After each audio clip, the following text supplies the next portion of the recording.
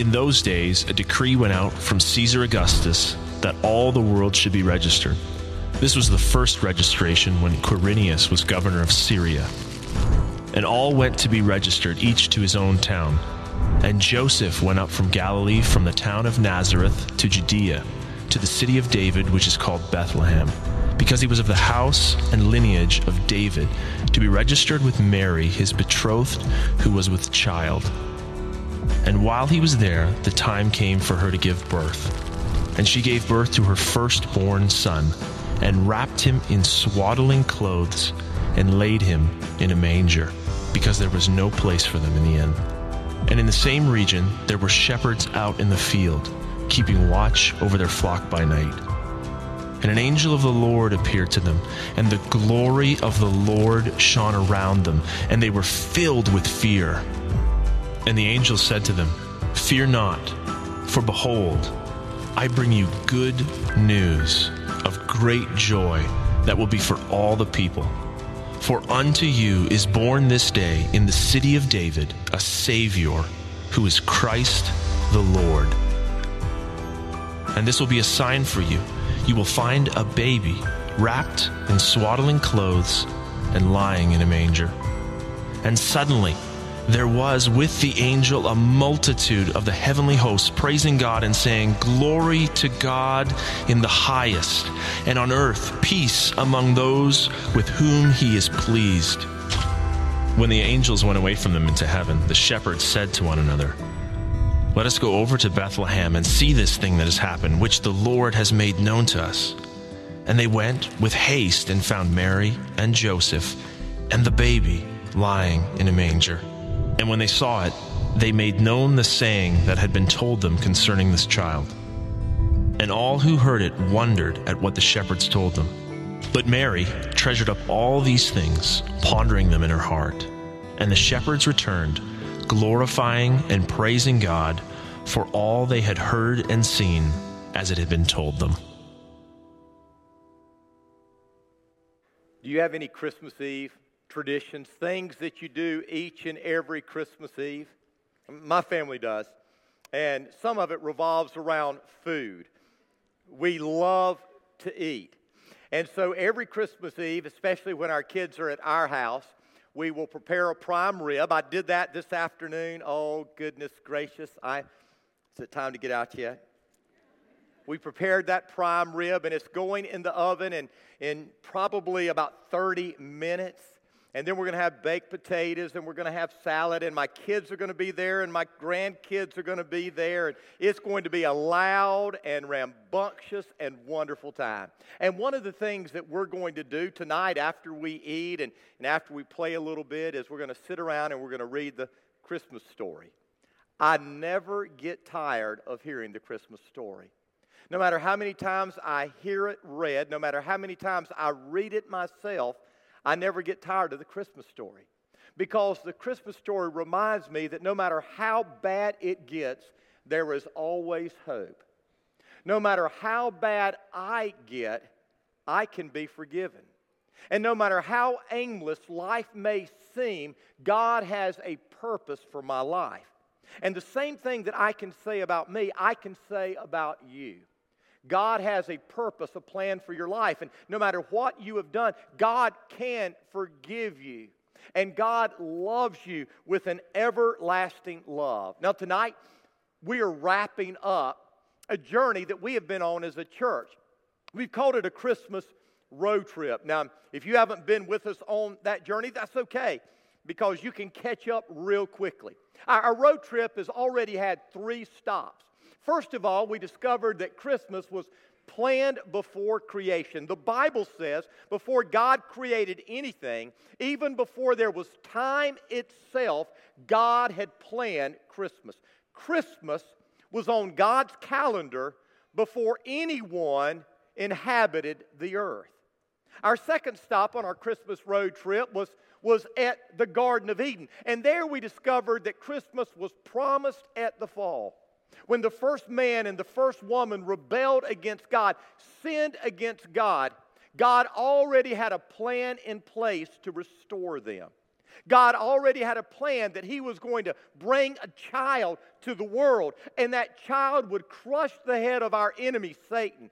And that child would make right everything that is wrong with the world, and that child is Jesus. This morning, as we gather together, we discovered that Christmas has been prophesied throughout human history. Over 700 years before Jesus was even born, there were prophecies that were given that told us about Jesus' birth. We are told that He would be born of a virgin. We are told that He would be born in Bethlehem. We are told that He would come from the family tree, the family line of David. Over and over again, the prophets gave us this promise that hope was coming, that one day a child would be born that would make right everything that is wrong with the world. But tonight, as we wrap this series up, I want us to see that Christmas is proclaimed at His birth. You see, the birth of Jesus is the fulfillment of all the promises and the prophecies that were given in Scripture. Christmas is the culmination of the plan that God started before time itself. Now, tonight, as we wrap this series up and we look at the Christmas story, there are three truths I want us to see in these verses in Luke 2, really verses 1 through 10. The first thing I want us to do is look at the place of Jesus' birth. And the Bible tells us that Jesus was born in Bethlehem, a small town, an insignificant town about 6 miles outside of Jerusalem. Bethlehem is first mentioned in the Bible when Rachel died, and Jacob, her heartbroken husband, buried her right outside the city. That's the first mention of Bethlehem. It was in Bethlehem that Ruth fell in love with Boaz and married him. And it was in Bethlehem that David, the king of Israel, was from. And it was in Bethlehem that he was tending the sheep of his father when he was called to be king of Israel. It was Bethlehem that the prophet Micah prophesied that the Messiah would be born there. Today, Bethlehem is a city in the heart of Israel. It's a city of about 30,000 people. Half of them are Muslim, half of them are Christians. The most important site in that city is a Greek Orthodox church that has been there since 530 A.D. It has stood there for almost 1,500 years. And that church was built on the site of a church that was erected in 325 A.D. by Constantine's mother. Underneath this church, there is a cave. And many believe that it is in that cave that Jesus was born. But the question I want to ask you tonight is, why Bethlehem? I mean, of all the places in the world where God's Son could be born, why did God choose Bethlehem? Why didn't He choose Jerusalem? I mean, Jerusalem was the religious capital of the world. Why not Jerusalem? It was only 6 miles away. Well, maybe it was because religion isn't the answer to man's problems. Why was He not born in Rome? Rome was the political capital of the world. Maybe it's because the answer to all of our problems is not found in politics. Why wasn't Jesus born in Athens? Athens was the seat of intellectual power. Was maybe because the answer to our problems is not education. Why Bethlehem? Well, the name Bethlehem in Hebrew means house of bread. And maybe God was trying to tell us that Jesus is the bread of life that will fill our every need. In Greek, the name Bethlehem means house of lamb. And maybe God was trying to tell us that Jesus is the Lamb of God that will take away our sins. I believe the reason Jesus was born in Bethlehem is because He is the only one who will fill the emptiness, the void in your life. And He is the only one who can take away your sins. You see, too many of us today are trying to fill this emptiness, this void in our life from things that this world has to offer. And And to be honest with you, those things are never going to fill us. They're always going to leave us empty. And many of us are trying to find forgiveness by doing right, by resolving to live a good life from here on out. And yet the Bible says that there's nothing we can do in and of ourselves to be forgiven. Why Bethlehem? Maybe, just maybe, because Jesus is the bread of life who fills our every need. Maybe it's because He is the Lamb of God who takes away our sins. But the Bible says that He was not just born in Bethlehem. The Bible says that He was born in a manger, a feeding trough. If you know the story, you know that when Mary and Joseph got to Bethlehem, all of the boarding houses were filled. There was no place for them to stay. And so they went out into a stable and found a feeding trough. A stable was just simply the place where the animals were kept. And they found a feeding trough, and that is where they put Jesus when He was born. On our Christmas cards, we see these beautiful mangers and beautiful stables that look almost clean. And because of that, I think we forget how dirty and how filthy this place that Jesus was born was. Why? I mean, Jesus is the Son of God, God in the flesh. Why would God choose Bethlehem? Why would God choose a feeding trough for His Son to be born? Maybe, just maybe, because anybody can go to a feeding trough. You see, some of us would never go to a palace. I wouldn't. I'd be afraid. I'd be embarrassed. But anyone can go to a feeding trough. A shepherd or a wise man. And maybe God was trying to tell us that anyone and everyone, no matter who we are, no matter what we've done, no matter what our background is, we can come to Jesus. There may be some of you here tonight who are wondering right now, would Jesus accept me? Would Jesus receive me? Could I become a part of His family? And the answer is yes. Jesus, with arms wide open, is saying to you, I love you. I care for you so much that I was born in a feeding trough so that you could come to me. The birth of Jesus. Jesus was born in Bethlehem. But the second thing I want you to see that I think is important for us is the providence behind Jesus' birth.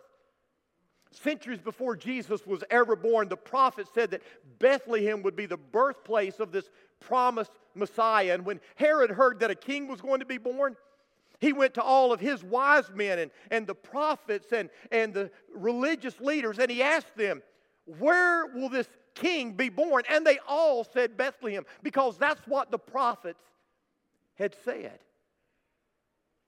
But I don't think we really can understand how difficult it was for Jesus to be born in Bethlehem, because Jesus wasn't from Bethlehem.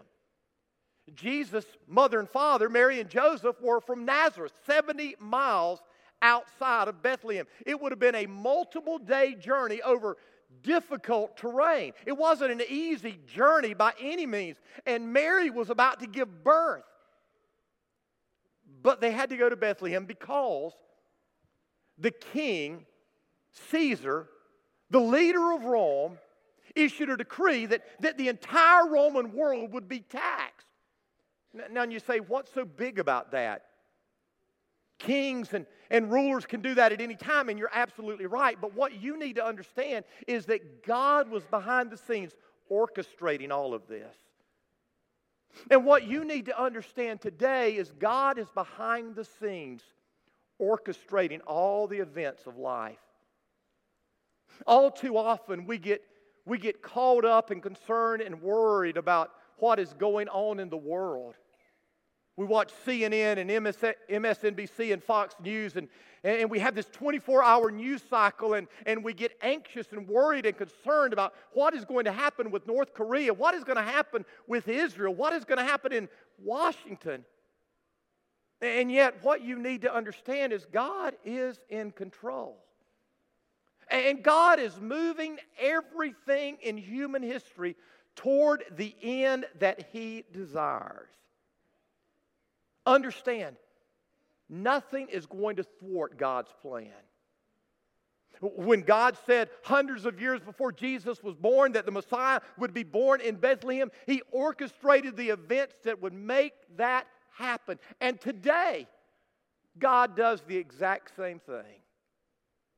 I'm sure you heard this past week about the United Nations and their vote, saying that they were extremely upset with the United States for saying that Jerusalem is the capital of Israel. And by the way, Jerusalem is the capital of Israel.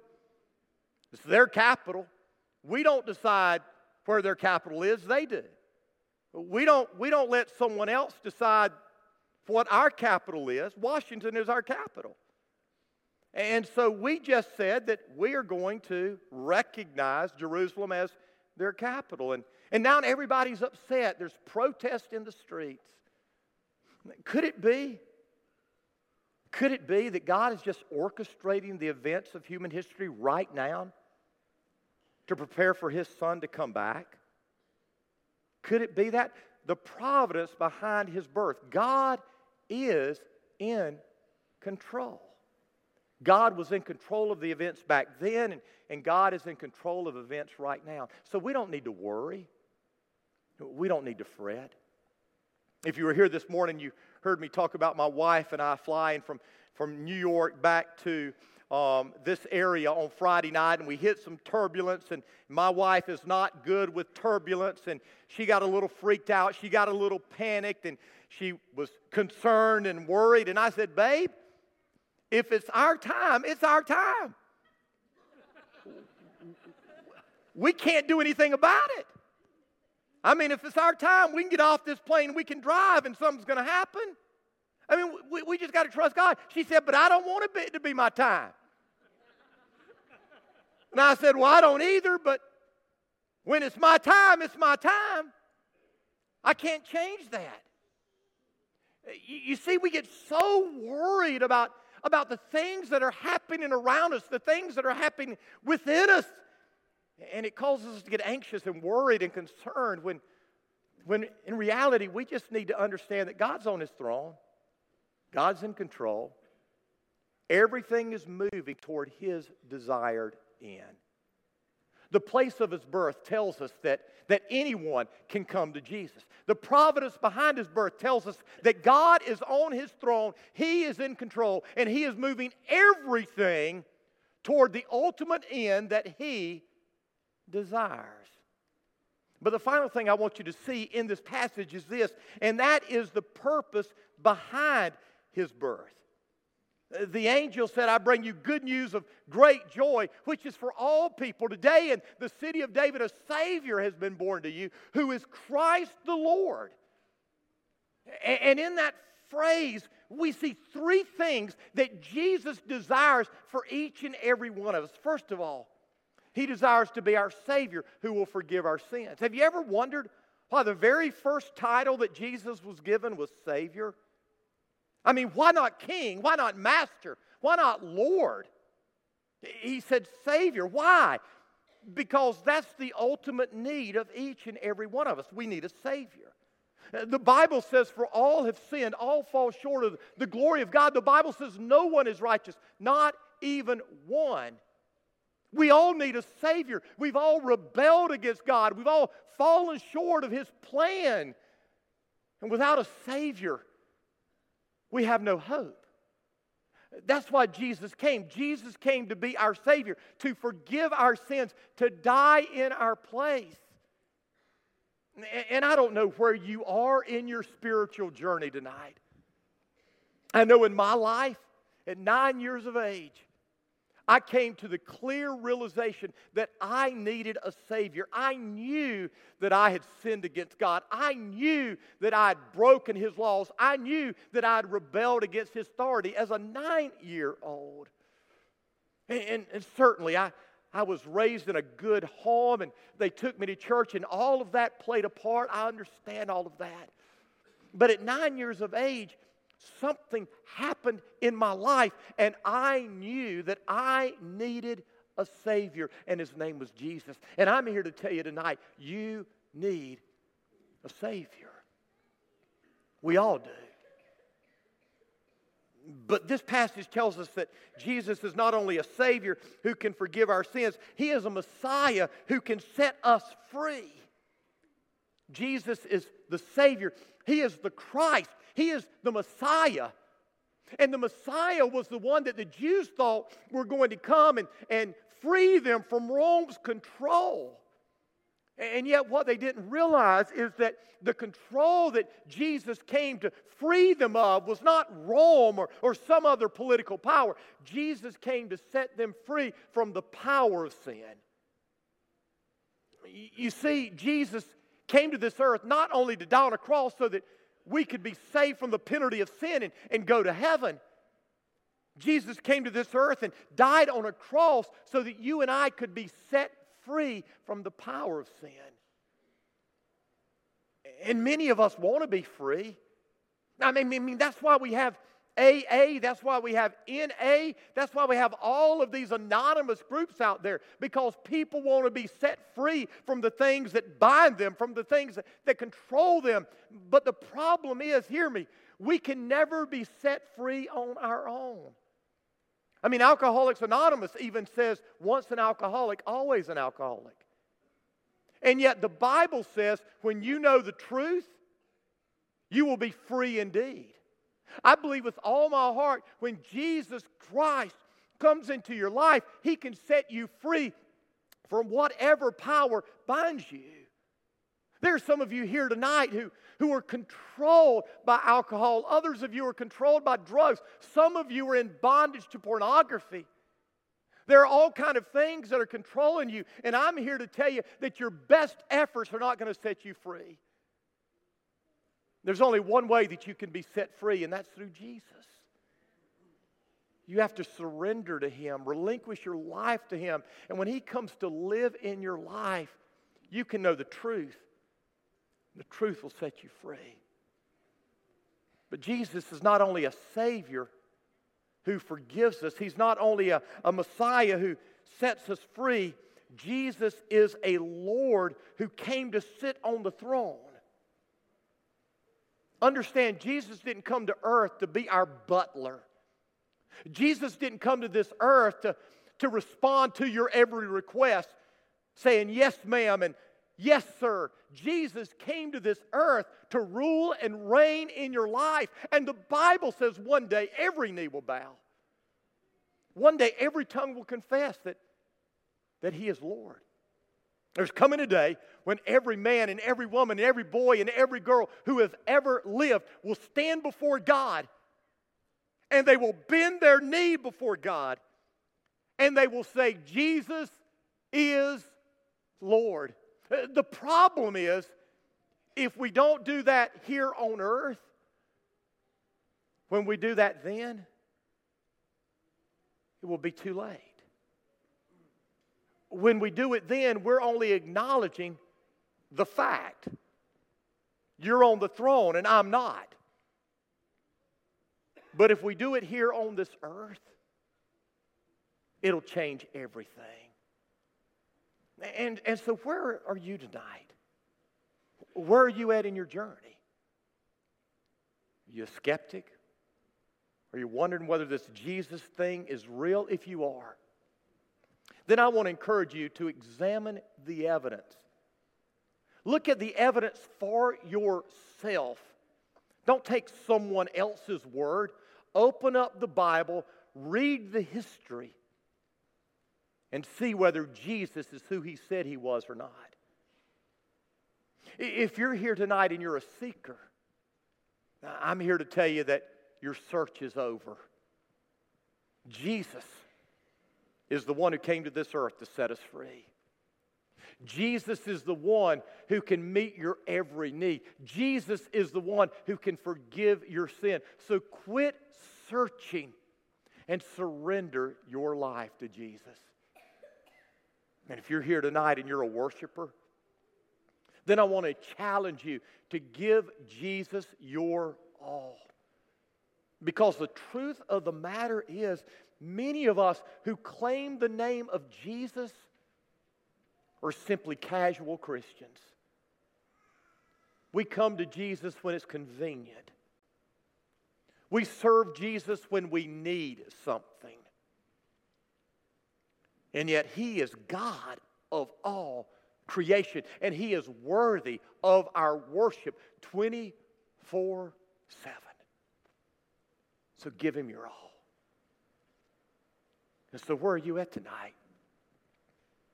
See, what we're celebrating tonight was planned before creation itself. It was promised when man first sinned. Throughout human history, it was promised.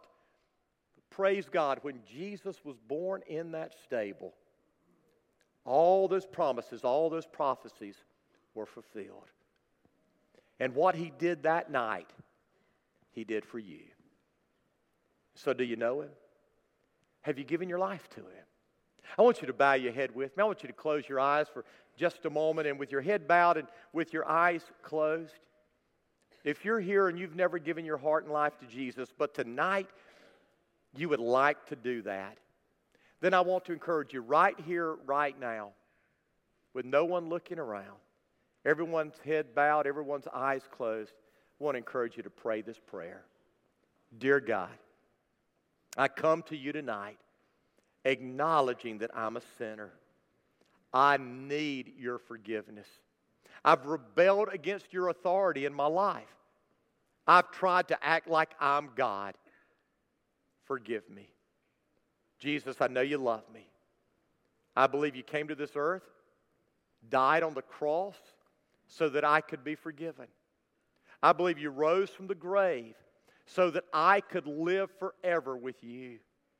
And tonight, I'm trusting you to save me. Tonight, I'm giving my life to you. Come into my heart. Take control. Thank you, Jesus, for hearing my prayer, and thank you for saving me.